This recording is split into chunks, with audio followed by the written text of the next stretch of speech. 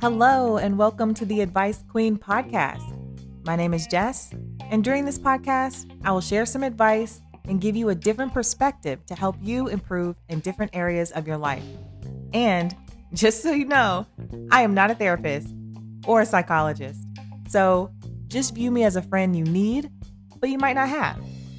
You ready? Okay, let's get into it.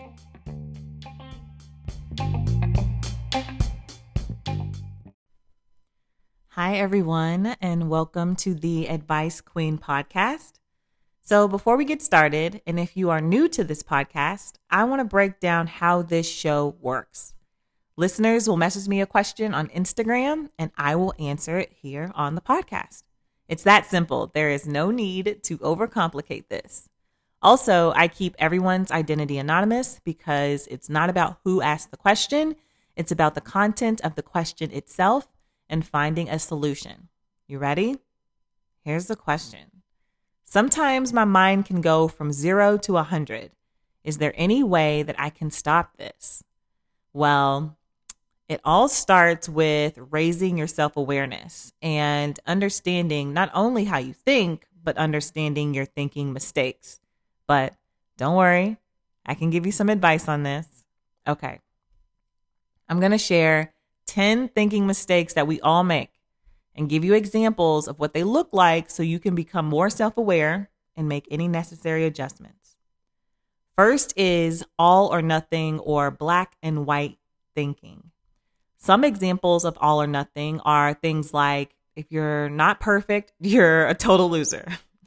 Or if you don't get everything you want, it feels like you got nothing.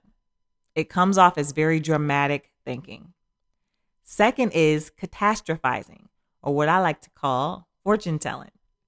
This is when you predict the future negatively without considering other more likely outcomes. For example, if you give a person constructive criticism, you think that he or she will hate you forever. Your mind jumps to the worst case scenario. Third is mind reading. This is when you believe you know what the other person is thinking without even asking. For example, your girlfriend, boyfriend, or partner might be sitting on the couch in silence, and you may assume that they are bored with you and will probably break up with you soon. But they actually aren't, and you're just assuming that. Fourth is overgeneralization. This is when you make sweeping negative conclusions that go far beyond the current situation. For example, say you felt uncomfortable having one difficult conversation with your partner, and then you automatically think that you won't be able to enjoy the rest of the entire relationship just because of this one uncomfortable moment. The fifth thinking mistake is the mental filter. This is when you develop selective hearing and vision and only hear and see the one negative thing and ignore the positive things. For example, your manager may have given you one low rating on your performance review that also included higher ratings, but you make it mean that you're doing a terrible job, which isn't true. Next is disqualifying the positive. This is when you tell yourself that the positive experiences, actions, or qualities just don't count. For example, say you did well on a project and you think it's just because you got lucky. But actually, it's because you are smart and you work hard and you're not giving yourself enough credit. Next is emotional reasoning. This is when you start thinking your emotions are facts. I feel, therefore it is.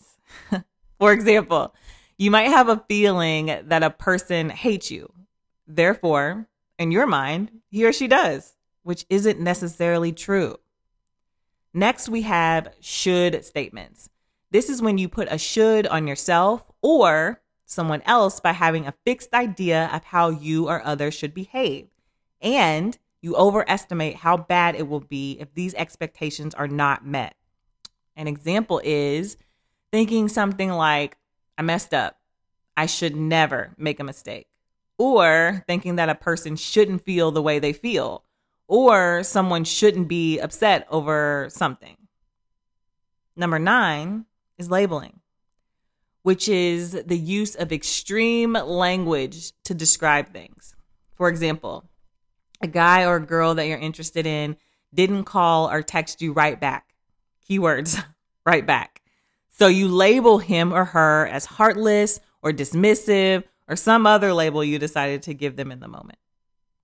And last but not least is personalization. This is when you see yourself as the cause for the things you have absolutely no control over, or you set a target on stuff that has nothing to do with you. For example, your manager at work might snap at you one day and you personalize it and you think it's because of something you did wrong. But actually, that person could have just been having a bad day, which is not your fault. Well, these are 10 examples of the thinking mistakes we all make. So remember, the first thing we need to do is raise the awareness around our thinking and make the necessary adjustments. All right. Well, that wraps up our episode for today. If you need any advice, you can find me on IG at Jessie, JESSCEE_ Advice Queen, and slide your question into my DMs. So until next time, stay safe. Try to do one thing today that helps you become 1% better than you were yesterday. I love you guys, and I'll talk to you soon.